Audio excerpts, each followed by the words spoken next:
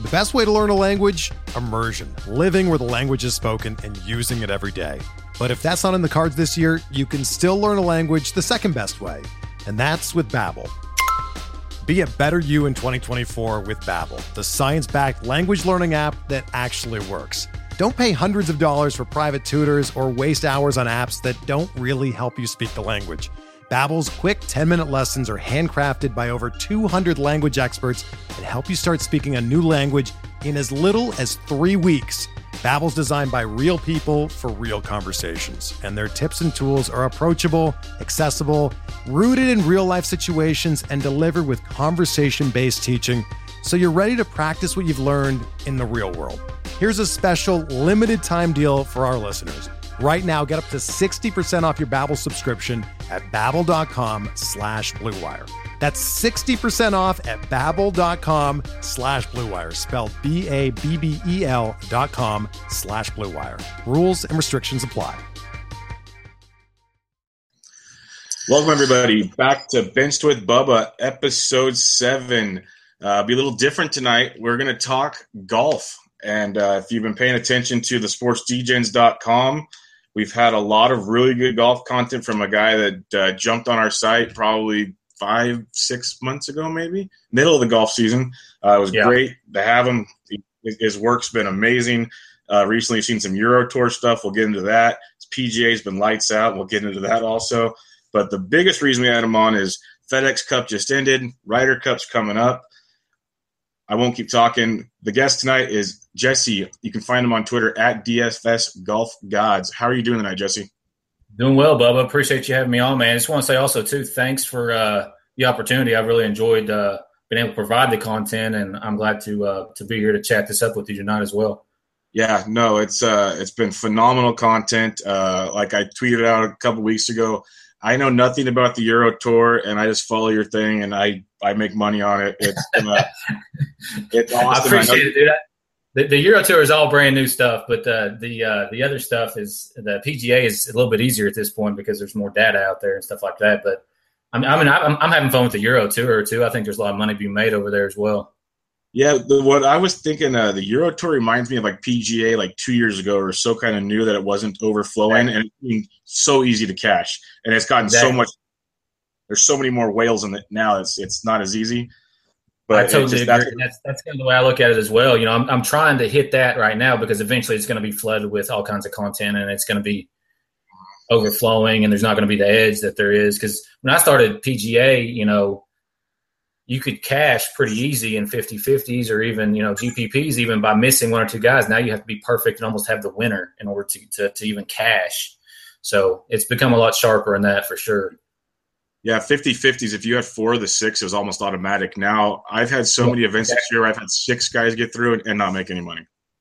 Right. Yeah, it's ridiculous, man. It's ridiculous. I mean, obviously I still play it, but it's not like it used to be, you know, 2 years ago, like you said. No doubt, no doubt.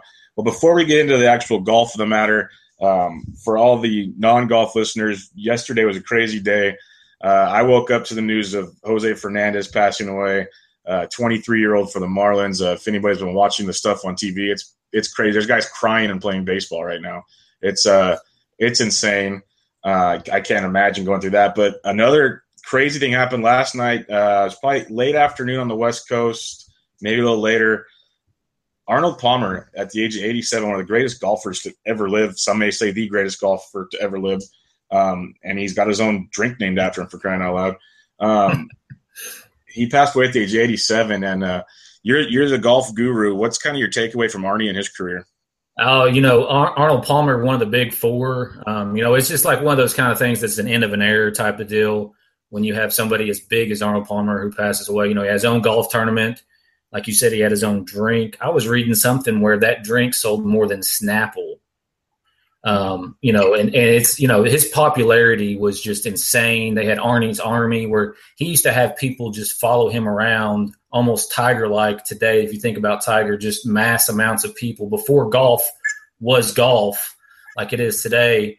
You know, the popularity of it wasn't as big back then, but people would follow Arnie everywhere he went. And, you know, he's just one of those guys who you never heard a bad thing about. And everything I've heard all day is nothing but positive stuff. And that's just, you know, anymore just rare that somebody hasn't done something along the way. But I've never heard a bad word spoken about Arnie, and it's really sad. I tweeted out something yesterday what Jack put on Twitter, and if you haven't read that, that kind of brought a tear to my eye because, just it's not necessarily sad. He lived a good life, 87 years, but just to, just the fact that he's gone. He's no longer going to be around us. He's not going to be there on the 18th green at the Arnold Palmer Invitational to hug whoever wins it, that kind of thing. That's the sad part about it.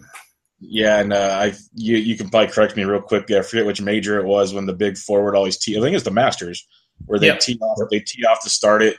And I want to say he didn't do it this last year. I don't think so. I can't remember who all it was. I know Jack was there, but I don't think he did. I'm pretty sure he was there. He didn't hit a shot or whatever. It was like the first year. It wasn't like it used to be. Yeah. But, it's crazy. Like you said, though, 87, he lived a great life. I would, if you told me right now to go all in for 87, I'd take it in a heartbeat. I'm with you, especially that quality of life, too, playing golf and just having a great time. And yeah, and maybe because he didn't live in the social media era that, he had his fun, but we're not going to try to dig into that. He was a great man. And I'm sure he had some good times, but he's never got out there. But one way or the other, man, just if you get a chance, go. And I like I said, that's the last retweet I've got on my Twitter there. It's like you said earlier, at DFS Golf Gods, and it's just you have to read what exactly what Jack said. It's pretty amazing. I'll find it for the write-up for this pod. I'll attach it to the pod so people can check it out. And sounds good. Definitely get into that. Let's move on to what just wrapped up yesterday. The FedEx Cup playoffs, I guess the 2016 season, the way the goofy schedule is now for the PGA Tour just wrapped up. Rory McIlroy came out of nowhere on a Sunday and gets it done. I'm enthralled with golf right now. The last couple of years, all the young guns that are playing, and almost every weekend it's up for grabs. And there were stretches where it was Spieth, and then it was Day, and then there was DJ.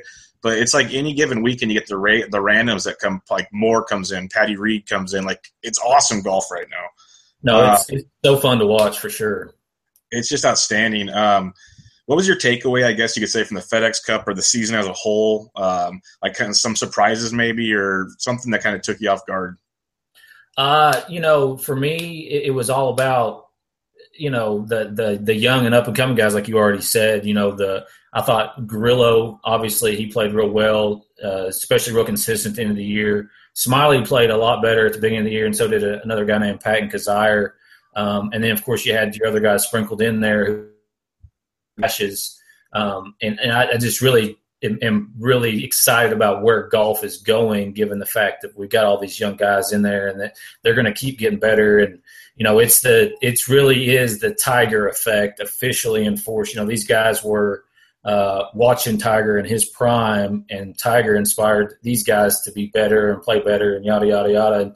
And so it's just really a complete product of Tiger Woods, which, of course, again at the Safeway here next month, so that'll be fun as well. But as far as, man, it was a great golf season. It was a lot of fun to watch, and guys going back and forth, and really nobody dominated like Spieth did last year. Of course, Day was hurt, but that's what was amazing about it. It was just week in and week out, and like you said, Tiger's coming back at the Safeway. I'm going to try to make it's about a 2-hour drive for me north. I'm going to try to make my way up there and check that out.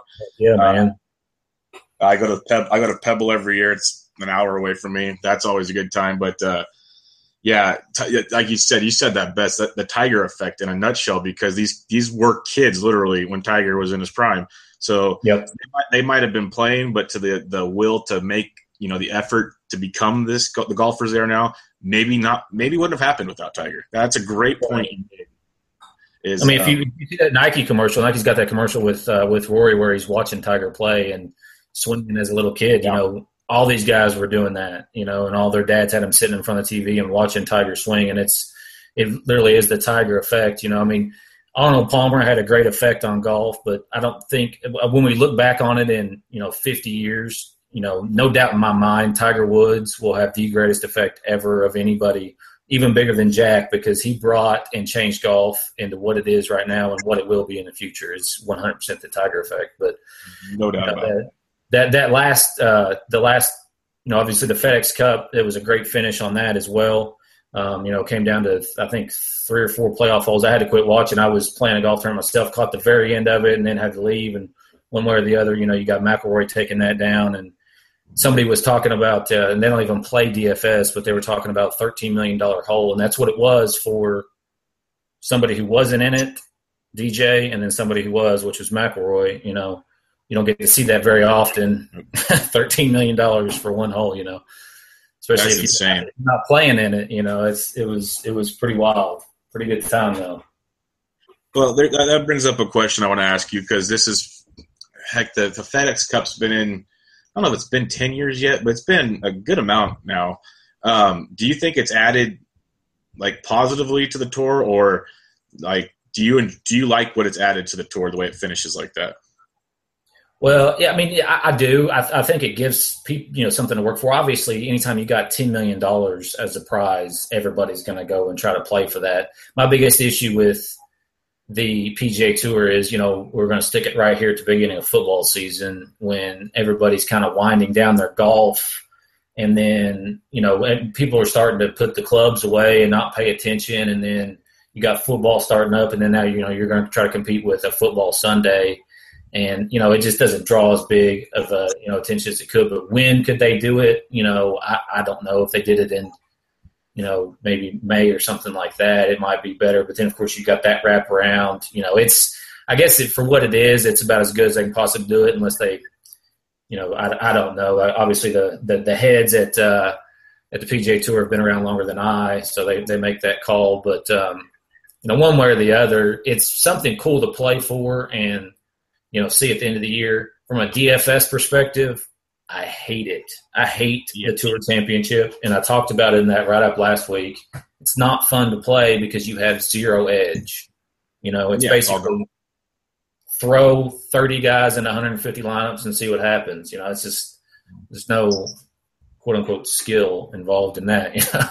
No, I totally agree. We both were DMing each other saying, is it even worth playing this week? Because it's just such a crapshoot.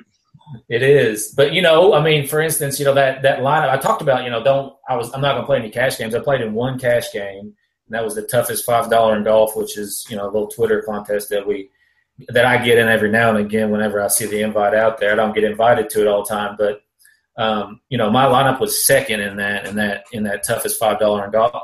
That's just the picks from the write-up, because I had Casey fourth and Hideki fifth, and then Adam Scott had finished, fired a 65 on Sunday to come in eighth, and then Duffner, who played well all week, at eighth, Woodland 10th, and then Grillo 10th as well. So it ended up being, a pretty good lineup without having the winner there.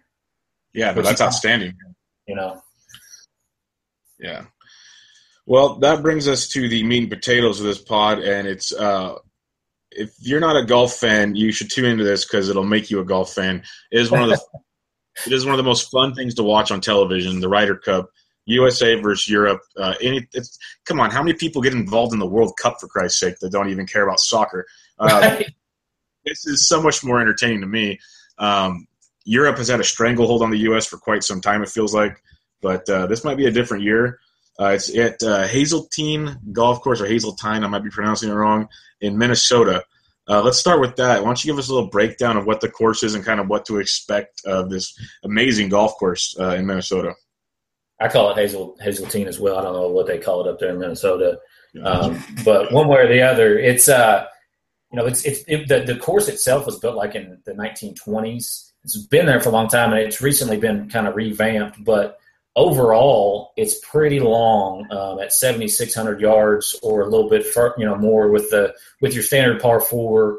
Your standard par 72 with the 4 par 5s, 4 par 3s, which par 5s themselves are a little over 600 yards on average, and then the par 3s are pretty long at a little over 200 yards on average. And from what I've been able to read and gather, it's pretty tight.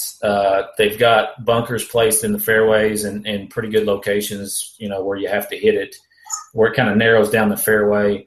And then the greens are relatively small. And then they've also, I was reading up today that they changed the layout a little bit to make it more spectator friendly. So instead of your standard 16 through 18, which I guess the members play typically. They switched that around and somehow made 7, 8, and 9 the finishing holes. So 7, 8, and 9 will be the new 16, 17, and 18, if that makes sense. So what that did, though, was I guess the signature hole out there is right along the lake, and it kind of has a little bit of an island green, and it's number 16. And I guess people were kind of looking forward to that being in the mix. They're going down toward the end on Sunday. And from what I've read, some people weren't very happy about it. But overall, from a perspective of the actual tournament, I guess it was a better layout for them to get people in and out or whatever. So one way or the other, you still have to play the same holes. It really doesn't matter. But from what I've seen, it's a pretty tight golf course, and it looks immaculate from the pictures that I've seen, which I wouldn't expect anything less. Yeah, no, I was checking their website. They do a virtual tour, and you can do hole by hole, and it was damn impressive. Impressive. I saw this. I actually saw the same thing when I was looking at their website. Yeah, it's going to be amazing. The golf course last week in Atlanta was absolutely immaculate. I mean, up there with Augusta, and I would imagine this is probably going to be right up there as well, assuming that the weather holds out, which I haven't really checked out a whole lot, but assuming that it does, I would say it's just going to be an absolute beautiful golf course to watch on TV, especially. Okay, so you're saying it's a longer course, narrow course. So accuracy, I'm just assuming, comes into play here. What other key kind of gameplay are you looking for? Because when we'll get to the team, but one reason why I thought Bubba would have made it over more, and we'll totally get into this later, I thought distance would be important off the tee. But I'm obviously no professional like Davis Love. But what kind of key shots are you looking for, or kind of key play on this course? Just like you said, accuracy. But at the same time, at 7,600 yards, you're going to want guys who hit it far, which is why now I kind of see why they took JB pretty early on. I mean, he's not the most accurate, but he can, hit it 320, 330. And I'm interested to see really how deep the rough is. I haven't seen any chatter on it. I think today was the first day on people getting out there, maybe for practice rounds or whatever. But I didn't see anything on it, so I don't know 100%.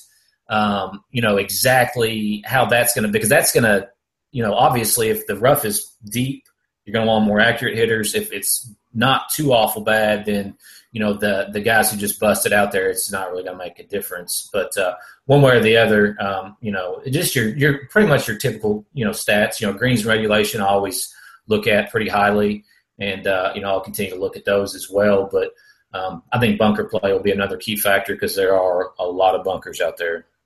Yeah, you're talking about fairway bunkers. You better be able to put out of a bunker the way these guys are. They're going to find them. It's like probably not as difficult bunkers as, say, like a British Open, but I'm trying to think of the course. There was a U.S. course earlier this year that had just bunkers all over the fairway, and it was just nasty stuff. That again right there is your Tiger effect. They've come in and started putting these bunkers in places because Tiger used to hit it up way past the normal bunkers, so they've had to move the bunkers out. And these guys are now pretty much all long, but I mean, it's you got to be able to hit it out of bunker, hit a good bunker shot, and then obviously the greens are a little bit smaller, so the guys who are the proximity, is going to be key as well as far as guys who can hit it close.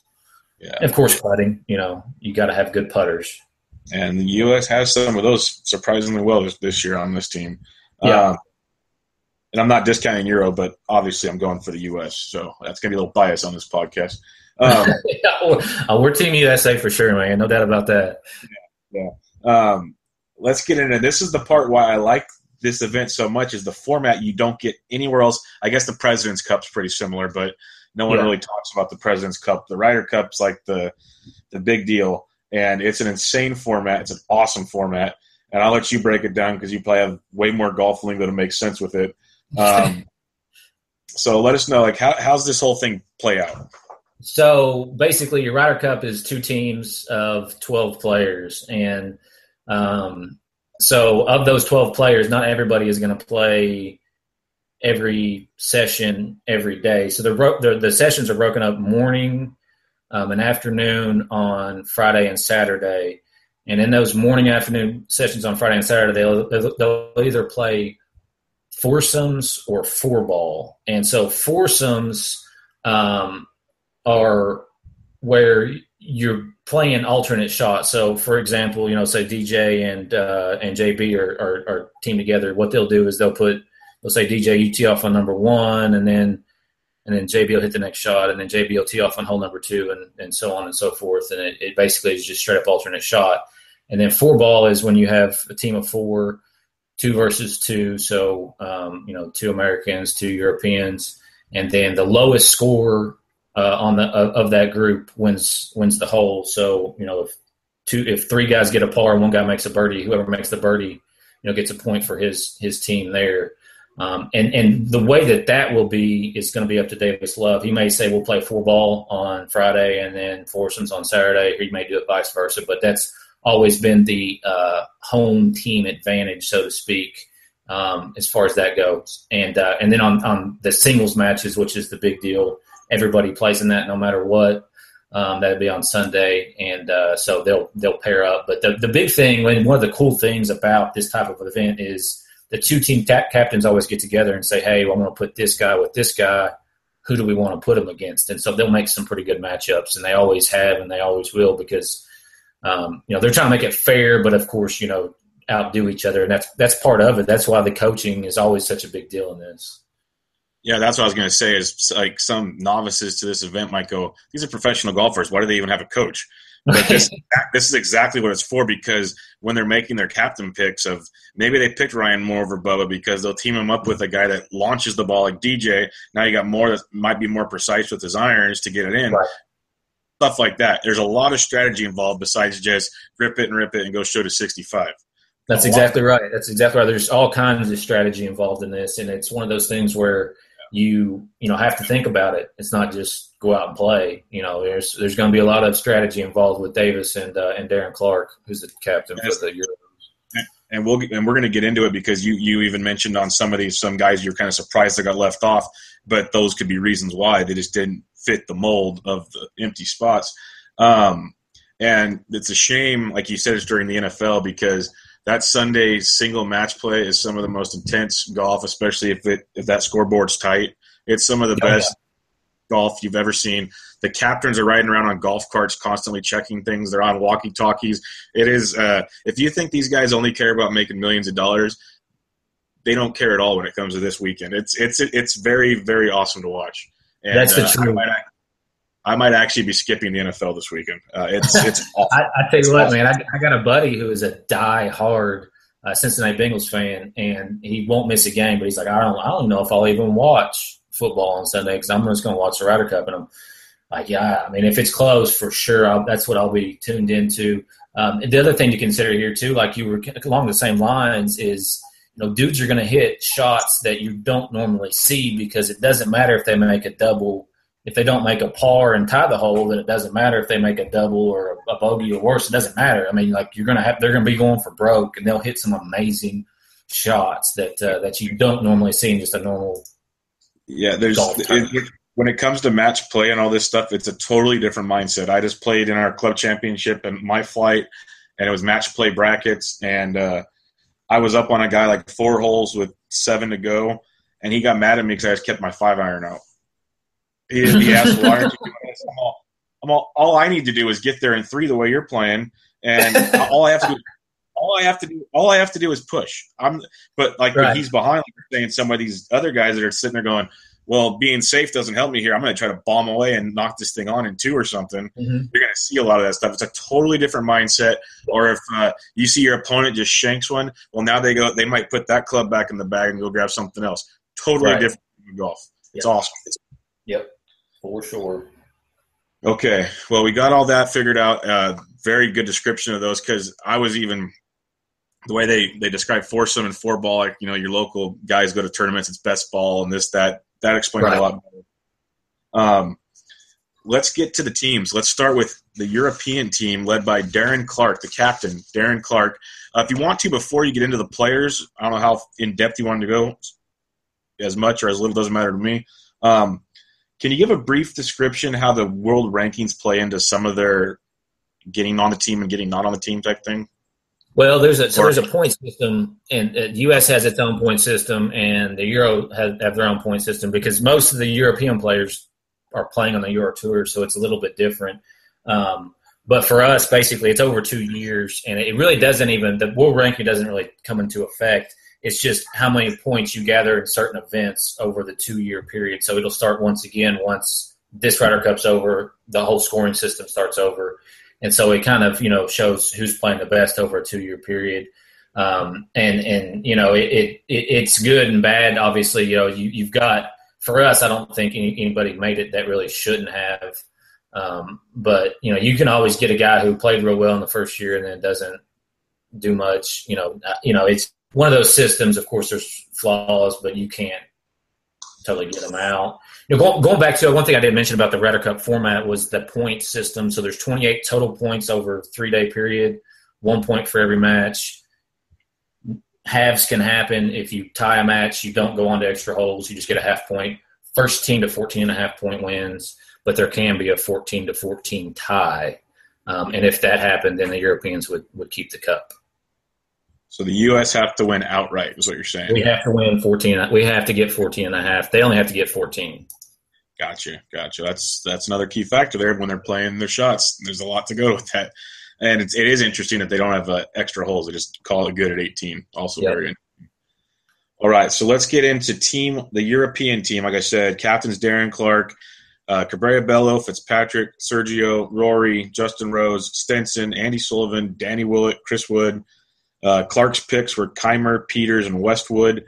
What are you liking and disliking or surprised about this team? For somebody who's just recently kind of following the Euro Tour, I would always pay attention to it a little bit whenever, it was on Golf Channel or something like that. But until it came around to where it was on actually DFS and I could make money on it, is when I really started to super pay attention to it. So I'm not 100%, this guy should be there, this guy shouldn't be there type of deal. Basically, with the captain's picks, I'm cool with Keimer. I don't blame him a bit for picking Keimer. Keimer's playing really, really well here recently.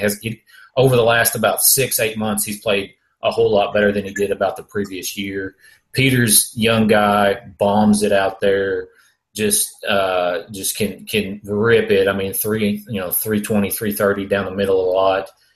His last tournament, he didn't play very well last neither here nor there. And then Westwood, the reason he's on the team is because of his Ryder Cup record.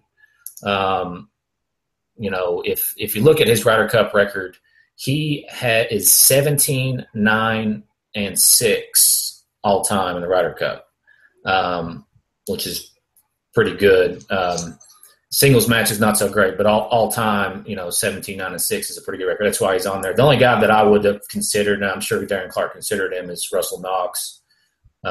Russell's been playing a lot in the U.S., and I don't know if that's why Darren didn't like him or whatever, but he's kind of the only snub. I mean, he's way above all three of those guys in world ranking. He's ranked 19th, and these guys are in the 40s that I just named. So, that's the only guy that I would consider. And it was even floated. I heard earlier floated on Twitter. Of course, everybody talks about if they want to on Twitter, but about us getting Knox because he does live in the U.S. And, I think that would have been hilarious. But, of course, I don't know if that's even possible. So that would have been something else.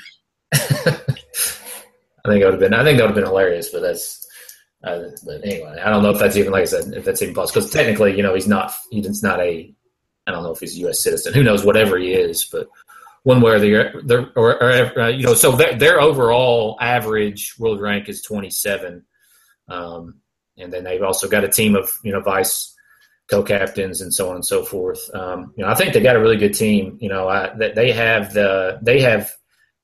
won the last three, and so they have the mental game over us. They've won 6 of the last 7.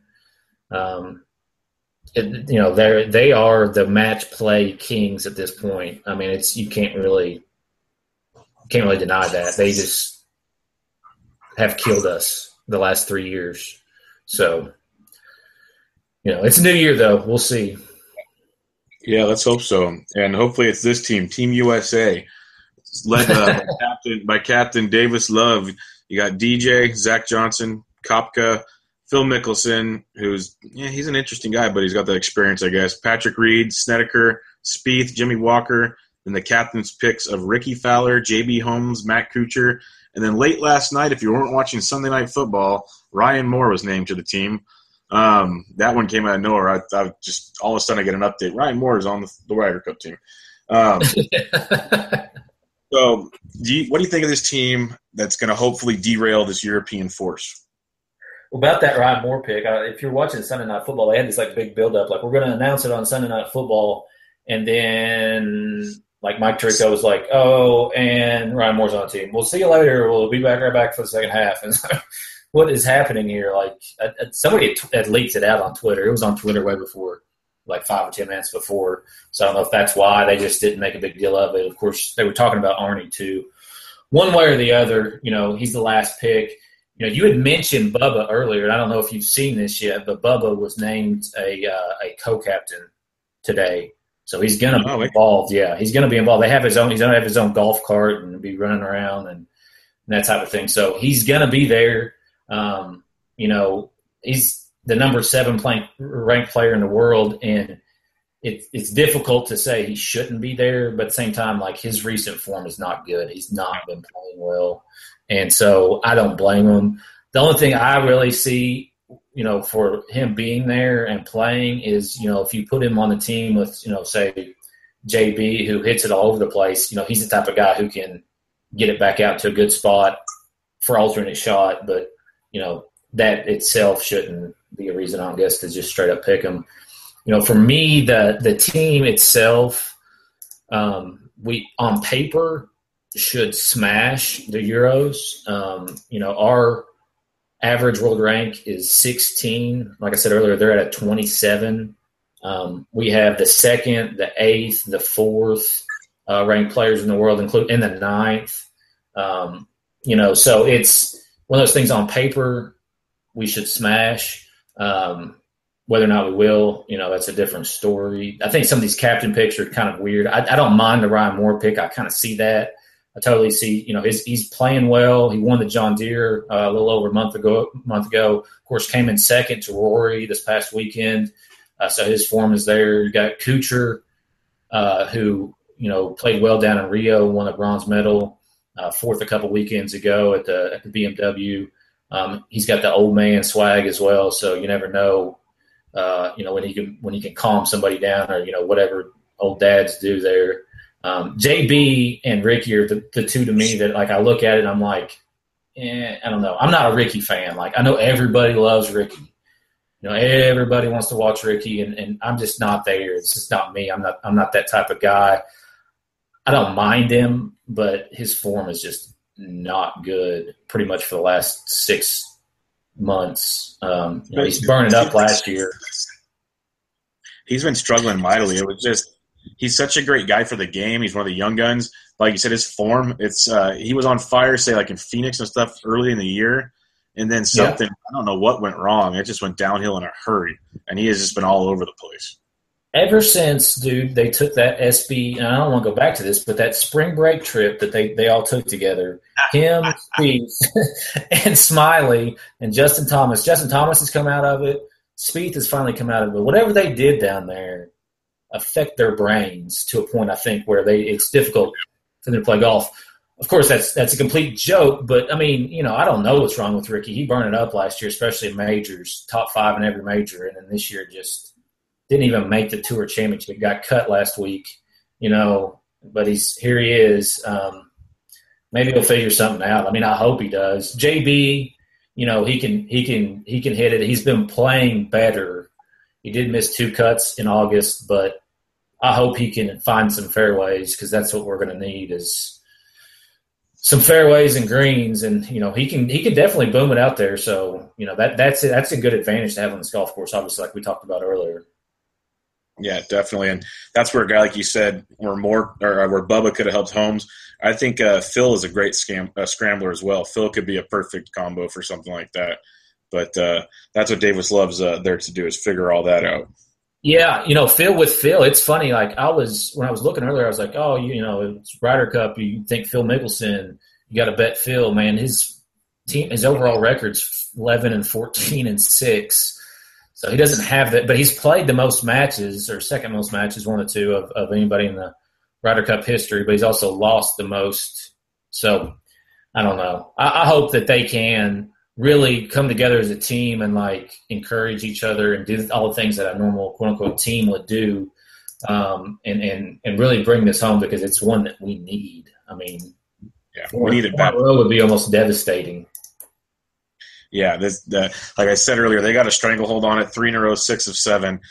We need a little bit of a streak here. This is bad. This is turning into like Cubs World Series territory. We do have Tiger this year, though, too. They formed this task force with Tiger on it.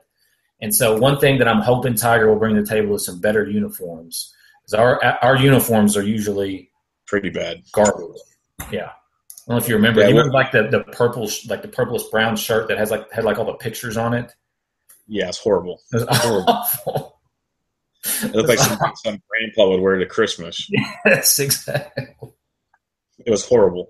I look at that picture right now of it, man. It's not fun to look at. If anybody's seen Tiger, he was getting an interview this afternoon, and he looks like Mike Tomlin now. He's got a full-on, like, groomed beard, and definitely has a different look going about him. I'll say that much. Definitely a different look. They need to change some stuff up. I hope he gets some going. He's bringing some Tiger swag to the course, which is probably exactly what they need, like you're saying. If anybody can get him fired up, you think it's Tiger Woods, You would think so. If we start seeing fist pumps on the green, it's going to be a good thing. Right. Okay, we broke down the teams. We got the course, the format. Well, this is an edition of These Sports DJs, so let's talk betting angles. You know these golfers more than most, so what are you looking at if there is anything worth even betting on? Well, there's going to be you'll be able to, assuming you can do so legally, of course, bet each individual match, and those probably won't come out till maybe Thursday night-ish, maybe afternoon, as far as what's going to be happening for the morning on Friday, and they'll kind of be coming out, and then you'll have to just be on top of it if you want to try to get in on those matches. Of course, the singles on Sunday will be set probably Saturday evening, I would say. So those lines should be up, and then you'll be able to throw down on those if you want to, and get a good sweat going on for Sunday. That will be the very best, I think, to do. My opinion. But right now, I mean, I just was looking at some lines earlier. One line I saw was the U.S. was a 185, was minus 185, so they're the favorite, and Euros plus 145. I don't know. I don't really like either one of those, because obviously I'm not going to bet the Euros because I'm not going to root for them, and that's pretty juicy for the U.S. So I'll probably just hang around and see if I can hit some lines up, but. I think probably, and it might be a good thing, DJ's collapse on this past Sunday might drive some of those lines down where he's not as big of a favorite on his team, and that's what I will probably look at hammering, because everybody has a bad round every now and again. If you play golf, you know that, and he can turn it on just as quick as anybody else can. But It'll be fun, man. It's going to be so fun to watch. The other thing, if you like, and I like to look at patterns. We've lost 3 in a row. We won, and then we had lost 3 in a row previous to that, and we had won. So if history repeats itself, we should win this. So that 185 should be a lock. That is what it is. I last year for the President's Cup, there was a site out there, and I was trying to figure it out today, and I couldn't figure it out. There was a DFS site that had match play on it, and so we had played that quite a bit, and I know Pat Mayo was in on that, but I don't know if that site shut down or what. I couldn't find it today. I saw you tweet that out, but I didn't see if anybody answered you on that one. No, nobody ever said anything, so I'm guessing nobody knows, or Mayo will probably answer me back tomorrow or something like that. But if there is, I'll probably play that, and I'll tweet some stuff out about that. Maybe even have a write-up about it if I figure it out in time. But I did play that for the President's Cup, and also for one of the match plays a couple years ago. I think it was the last season. And why DraftKings can't change their scoring, I'll never figure out. But that was their excuse why they weren't going to do match plays, because they don't have the scoring system. That's just lazy. I don't know, man.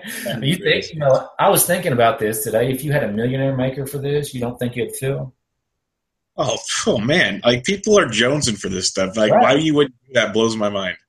They got DraftKings Euro now, so you don't think that you could get enough play and make enough money off of that? Like, I don't know.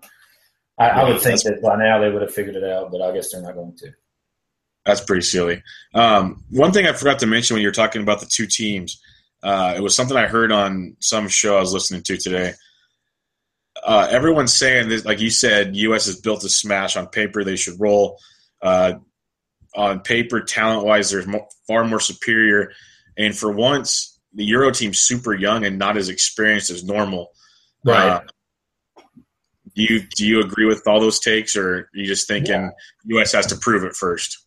I agree. I mean, the best asset that the European team has is their history at this point. I mean, because they have a lot of guys who are either new or are very inexperienced Ryder Cup. They have 5 rookies.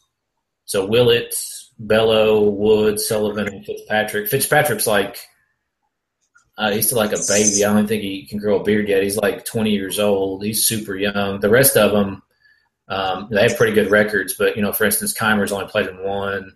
And McIlroy, of course, he's McIlroy. But, I mean, overall, we've got the more experience technically, and because we've got only 2 rookies. So, I mean, overall, dude, everything is we're playing at Hazeltine. We're in the U.S. Tell you what, if they don't win this year, I will be very, very surprised. Okay, well, that leads us to the big part. What is your predictions? What are you seeing happening on this one? So I like the U.S. to win. I think it'll be somewhere in the neighborhood of about 16-12. It's not going to be a blowout, I don't think. Last time we went in was 2012 with a lead, and I think that was the last time. I don't think we had it at all in 2014, and we were up 10-6 heading in the singles matches on U.S. soil. Came back, the Euros came back and beat us 14.5 to 13.5, which is just a complete epic collapse. So I don't see that happening this year. We have guys who have been there. We got the more experienced guys. So I like the U.S. to win around 16-12, somewhere in that neighborhood. I don't like Ricky. I would not bet him at all this week. I don't think he'll win a match. But at the same time, I don't think Dustin Johnson is going to lose a match. I really like his game going into this. I think he's got the mind frame now for super uber competitive golf. And I think they'll match him up with Rory on Sunday. They'll be the last group going out, and so could be the deciding point. But I think he comes out and beats Rory. I hope they match them up. That would be just outstanding television right there. Especially if they both bring their smoke show better halves to follow along. Yeah. It would be outstanding. But you said it best, like with DJ, is for years, if people have been watching golf and paying attention, he was one of the biggest mental midgets on the planet. Like one or two bad things and he'd blow up. He finally came over that speed bump. He won a major this year. And every time it looks like he has a bad round and the pass would just – everything would be done, he comes back and shoots like a 700 the next day or something. Yeah. Like he is totally prepared to compete in an event like this, finally. He figured out how to putt. That was always his Achilles heel was putting, and he's finally figured that out. And that's one of the most underrated aspects of the game. If you play golf, you don't think about it, but that's really the most mental – hard part of the game, and he finally got over that. Whatever that hurdle was, there was something there, and he figured it out, and he's been on a tear ever since. Yep. He's awesome right now. All right, well, that kind of wraps up our Ryder Cup preview, which was awesome. You hit all kinds of stuff on that. That was outstanding. Should be a lot of help. Real quick, a few more things before we get going. Like I say, when you joined the site 5-6 months ago or whatever it was, you've been our DFS guy. It was PGA. You started doing Euro now. you want to talk a little on how your PGA season went? Because it was really productive with the write-ups. I know you do a bunch of other lineups besides just the write-up stuff. So how's PGA going? What's your kind of strategy and whatnot with that? Yeah, for me, it was overall a good year. This would be at the end of this year will be my second full year of playing PGA DFS pretty much every single week. And finally, I've always, I don't know, I'm still always the bridesmaids in these big GPPs. Got second at the Masters in the $300 one this year, so took home $30K on it, and that was the biggest score of the year, and pretty much just coasted in the rest of the way. I've always got the right picks and just never put them in the right lineups. That's always my biggest issue, no matter what sport I'm playing, it seems like. But overall, man, I really, really, really dug doing the write-up because it helped me a lot. But 73% overall made the cut, and I had the winner almost 50% of the time on the write-up. I mean, whether obviously a lot of times they're picking the top guys, but one way or the other, you still got to pick them, you still got to play them. So, and like we talked about earlier, it's so tough this year. You just about have to have the winner to even have a chance to cash. And what people need to realize is if they want to be smart asses and go, oh, you picked the favorite, blah blah blah. Yes, but you still got to match it with like a couple $6,000 guys and stuff. And that's right. where I really, really love using these write-ups because I watch a lot of golf, but I don't know half the names. Most of these fields are 140 or more guys, it seems like, or maybe not. 70 make the cut. So you pretty much know every guy in there. So when he puts on his list of his low-value guys or whatever nickname he gave it that week, which is hilarious, and I love the fact that you do. When you email me that stuff over, I just start laughing. Like, what's he going to come up with this time? It's good stuff. And, appreciate it. I like to keep it light and stuff like that, because that's the best. You can read and read and read, but I'm just talking about giving people quick hits. I'm not trying to give you a whole description of the guy's game. I could go into full detail on it, but you don't want to take an hour to read a deal. Like this is my dude, and here's kind of why.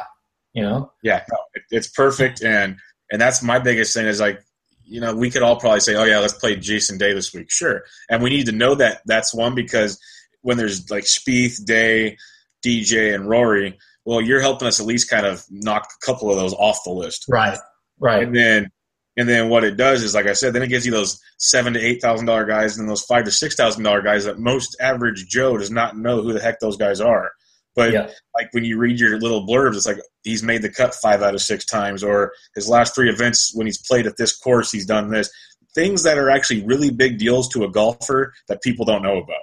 Yeah, course history and recent form, in my opinion, are the 2 most important things. I mean, the other thing though too is, like you said, watching golf. Like if you watch it and play it, A, you realize how difficult it is, but B, you can kind of pick up on who's playing well. I mean, it's one of those things where, with any sport, if you watch it, you'll learn it and you'll know it better, but, for me, that's what my biggest emphasis typically is on is looking at recent form and course history, and matching those 2 things together, so hitting 40, it was 44% of the time I hit the winner. Of course, didn't count, on that 73% of cuts made, didn't count any of the ones that didn't have a cut. So I think that's pretty decent as well, No, overall everything's been real solid. It's helping people. We get people commenting on it all the time. So really good stuff. Like I said, you started doing the Euro DFS, and that's as goofy as it sounds. And I'm not going to get into all the click stuff, but the last 2 Euro pieces seem to get almost 2 to 3 times the traffic of the PGA. I think a lot of it's because, like you said earlier, there's not a lot on there right now. No, there's nothing.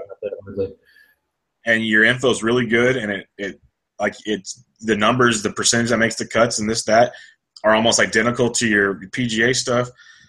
So people are liking it. Are you watching it live, or are you just kind of catching the highlights? What are you doing to help you kind of build your quote unquote model for that? Dude, it's so tilting to watch that because you can't unless.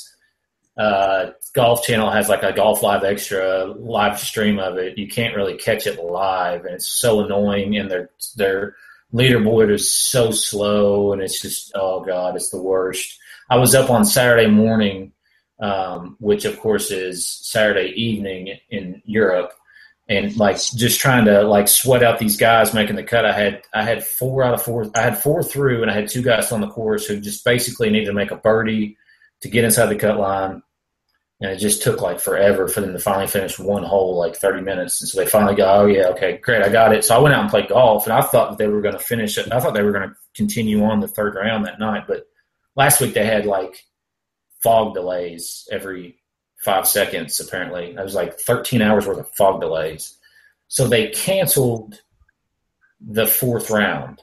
So I got 6 out of 6 through on this lineup, and I was like sitting in 10th. And so I woke up the next day, and I was sitting in 4th. This is a $27 event, and somehow got passed by 2 lineups that had 4 out of 6 and finished 6th. Wow. And then they didn't play the 4th round and lost like $200 because by like a point because they didn't play that 4th round. Okay, I was wondering what happened. I woke up on Sunday and it showed the tournament was over, and all my guys had the same scores, and I'm sitting there going, "What the hell?" Because I think I had 5 out of 6, and I didn't cash any of them. They're all like on the pay line, and it's the same thing. I know at worst my 50-50 would have cashed. It was so annoying. There was 2 lineups in the top 6 that had 6 out of 6. I was 1, and the guy who won it was 1. In between us, there was like 2 4s and maybe, I guess, like 2 or 3 5s out of 6. Oh, dude, it was once I found out they were canceling that, I was just like, wow. Yeah, that's a rough one. Okay, that makes more sense now. Did not know. It probably cost me about $750, I would say, overall, because I think I would have finished second in that. Well, if you had 6 out of 6, I imagine 3 or better. Yeah. All right. Well, that takes us to kind of the wrapping up here. Like we said, the Ryder Cup's this weekend. Euro comes back next weekend. PGA in 2 weeks at the Safeway in Napa, California to start the new season. What are you looking forward to in the upcoming season besides, obviously, the return of one Eldrick Woods? We have like a bunch of young guns. I know you're talking about some web.com guys. They just had their qualifying. Beef Johnson got his tour card, which is just great for golf, in my opinion. A guy with that name. And it's going to be fun to watch Beef all year. He's exciting as hell to watch. Like if you just want to watch a guy that loves playing golf, Beef Johnson. He's just happy. He's just a happy guy. Yeah. So what are you looking forward to coming up here? My number one thing is gonna be concentrating here in the short term, the next couple of weeks, on European and trying to figure that out. You know, kind of going back to what you had mentioned before. You know, a lot of the people that I listen to and I look at are the Euro handicappers, and if you can find some on Twitter, they are great follows because most of them have free content and nobody else has any European content, like we said. So I'm gonna keep trying to hammer that and figure out some stuff on that. And then, like you were just talking about, all the web.com guys who qualified for the PGA are going to be coming in. They're going to be starting to play here in October. And so there's going to be some guys that most people don't know. But the good thing is I'm going to have the statistics and everything for all that. So we're going to be able to see who's playing well, who has been playing well, and that type of thing, and be able to take some shots in that. Last year, Grillo won, I think during this part of the season, and Smiley Kaufman won. And, if you hammered those guys, you won a lot of money because they were very, very low owned. The sharpness goes down here during this time of year because everybody is playing NFL and everybody's concentrating on NFL 24/7, even though it's pretty much one day a week. And so if we continue to look at and play the Euro and play PGA Tour, this can be a great time to make a lot of money. And that's what I'm pretty much looking forward to this fall. Everybody's, all hyped up on football, and I play that, but at this time, this is the time for the NFL to come, or for the PGA Tour to start again and us to hammer it a little bit. So I'll talk a little bit more about that in upcoming roundups and stuff like that too. Yeah. And, Jesse's dead on. I remember I kind of sprinkled in DFS golf last year, and I started hitting it hard when the season started again in October. And during football season, I'm not saying it's easy money, but it's pretty damn close to easy money compared to the June months and stuff like that. There's a lot of dead money out there that you can just swallow up, especially in 50-50s. 50-50s are almost like, I never want to say anything's automatic, but man, it's pretty darn close in that stuff. No, it's going to be fun. It's going to be a good time because, like, everybody's just loves the NFL, but then everybody's got their money on DraftKings, so they see, DraftKings sends that little push notification, and you should put a PGA Tour. Like, okay, I'll just throw that in there, put all these names that I know, not really pay attention, and like you said, dead money. Especially with a lot of these early tournaments, they have a bunch of the young guys that no one knows about. Yeah, nobody knows. They've got some really good tournaments coming up here for on DraftKings for the Euro in 2 weeks, so that's going to be fun to see. They've already got one out there that's 50,000 the first, which is pretty big for European Tour. Yes, maybe they're starting to catch on. I hope so.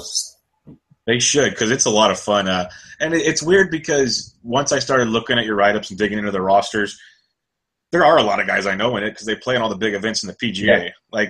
Like Timer was having a hell of a weekend last weekend. There's a bunch of guys, like you said, Knox is out there. A lot of these guys, you know who they are. Yeah. You just don't think of it when you're thinking golf. You think PGA because we're biased to where we are. But right. But it's very interesting that way. But that was awesome. That was a lot of great golf information. Ryder Cup, season long, DFS. Is there anything else you want to hit on before we wrap this up? The only thing I wanted to mention is I read something today about maybe potentially the PGA doing something along the lines of NFL Red Zone. I don't know. Do you watch PGA Tour live? Do you get that? No, I don't watch it too often. No. It's $4.99 a month or $5.99 a month, but this would apparently let you go to any type of green, and whether or not this comes this year, I don't know. But if they did that, I would absolutely pay. I mean, I tweet them all the time. I'll pay you $20 a month to be able to watch just whatever golfer I want to, but I hope they do it. So I hope that they're coming around PGA Tour is because they've gained a lot of attention and followers just from DraftKings. They have, and I've seen you guys tweet about that a lot, and I think the main reason I don't pay for it is Thursdays and Fridays when they're playing, I'm working, so I'm not even able to sit. I work out on my truck and drive around ranches and stuff, so I can't really watch it. Yeah. But, it's not a good investment then. No, but I totally get it because with all the technology they have, it should be so simple instead of just one target group to watch. There should be so many options that if I want to watch Beef Johnson, I want to watch Beef Johnson. Like I don't have to see him walking down a fairway because I know they probably can't afford to have a camera crew with everybody. I get it, but you can put a camera on a tripod on every hole, every green, and every tee box or whatever. It's not that difficult. Really isn't. No, that's pretty much all you need is about 3. You got one on the tee box, you got one on the fairway, and then you got one on the green for par 4, par 5, and then of course you're just about 2 on a par 3. But the costs involved there are pretty steep, I would imagine. Because then, but I've also said too, no commentators. I'd rather not hear some of these guys talk. Mm-hmm. No offense to the guys, but it's not why I'm watching. Like for me, I know the game. I don't need you to explain. Some of the stuff, obviously, that they'd say is well worth it, but so don't get me wrong, I'm not hating on commentators by any means, but I wouldn't need that. What I'm saying is I don't need to have that. If it's just quiet, play some Masters music, whatever. I don't care. Doesn't matter. Something. But I thought that was pretty interesting when I saw that today, so I did want to mention that. I think that would be top notch if PJ did that. And maybe that's where it is they start charging $20 a month for the extra expenses. But I guarantee you if they gave that coverage, like you said, people would pay for it. Oh, for sure. Because like on the majors on DirecTV when they do all that special stuff, I watch that when they have like 4 channels of all this stuff. That's amazing. Yeah. That's how it's like the Masters where it's just Amen Corner for the entire day. It's awesome. Right. Well, I pay $5 a month for Red Zone. I would pay $20, $30 a month to get PGA Tour birdies, whatever you want to call it. Yeah, that'd be outstanding. Well, man, I appreciate it. It was great getting to talk to you, great getting to hear your knowledge instead of just seeing the write-ups, kind of matching a voice with the write-ups. It was awesome. Again, thank you for everything you've done on the site. I can't wait to see what else you have up your sleeve. Folks, check him out. This is Jesse. He's at DFS Golf Gods. Check him out. You can check me out at BDintric. follow us at These Sports Degens and thesportsdegens.com. And again, thanks for joining us, man. And this was Bench with Bubba, episode 7. We will catch you guys later.